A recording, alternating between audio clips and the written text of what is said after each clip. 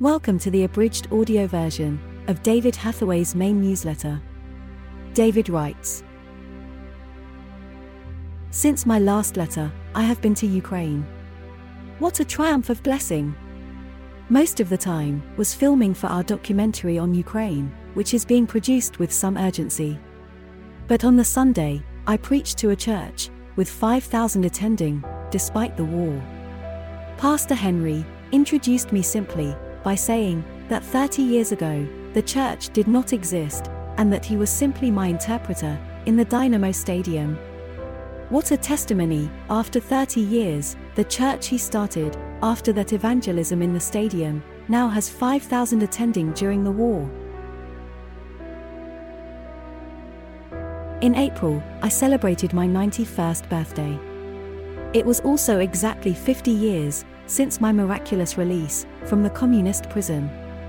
In a special Ukrainian restaurant with our staff and my great friend Boris, who pastors the largest messianic congregation in Europe, he remembered so movingly how in 1994, he was one of those 200 Ukrainians who spent 3 months evangelizing in Siberia with me.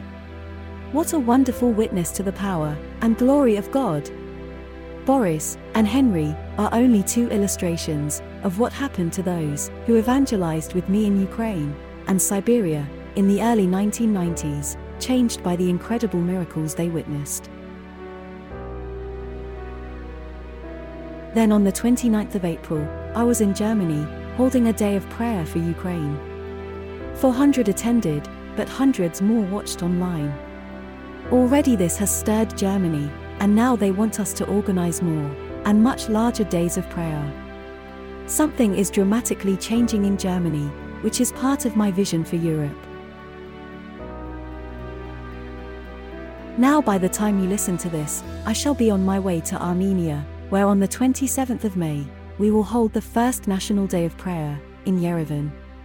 This is a powerful breakthrough in this former Soviet country, as all denominations will come together in unity for the first time. What a testimony to the glory of God, with the power and fire of the Holy Spirit. This breakthrough has come after seeing what has happened in Ukraine through united prayer. Because of my personal meeting with the head of the Armenian Church, all Christians can join in prayer with the centuries-old Apostolic Church. I believe that to succeed in changing the nations, we must firstly break through with powerful prayer, then release the Holy Spirit's power through evangelism. Nothing happens without prayer. Prayer has been such an important part of my life, a real relationship based on two-way communication. I talk to the Lord, and He responds by clearly answering. This is confirmed by the fact that both times I had cancer, the Lord communicated with me to confirm what He would do. Then in my prison cell, just 3 days after my conviction by a communist court, He showed me in a dream the exact day and place of my release, and that I would be speaking in the Royal Albert Hall in London on the Easter Monday. But He did not show me how He would do it. That was the surprise He kept to the last.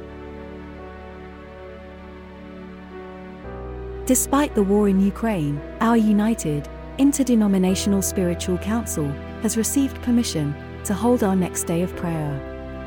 For security reasons, we cannot publish the exact day or the place. But all preparations are being made. I will be there, and together, we will demonstrate God's power over evil. Our work in Poland continues with the team we have working there. This includes my friend, Anthony, who founded and heads the Alpha courses in Poland. Although very evangelical, he has a responsible position in the Catholic Church and is able to open many doors for me. Thank you for your vital support. Although I am supported by all my family, and my youngest daughter and 2 granddaughters work in the office, life in my position can be very lonely at times. Most people of my age are retired and spend much time with family, but I am so busy with long-distance travel, ministry, work in the office, as well as time set aside for my close relationship with the Lord. Some years ago, I felt I had to apologize to my family for my long absences over the years, including 1 year lost in prison, and 1 year when I spent 7 consecutive months in Belarus, Siberia, and Ukraine.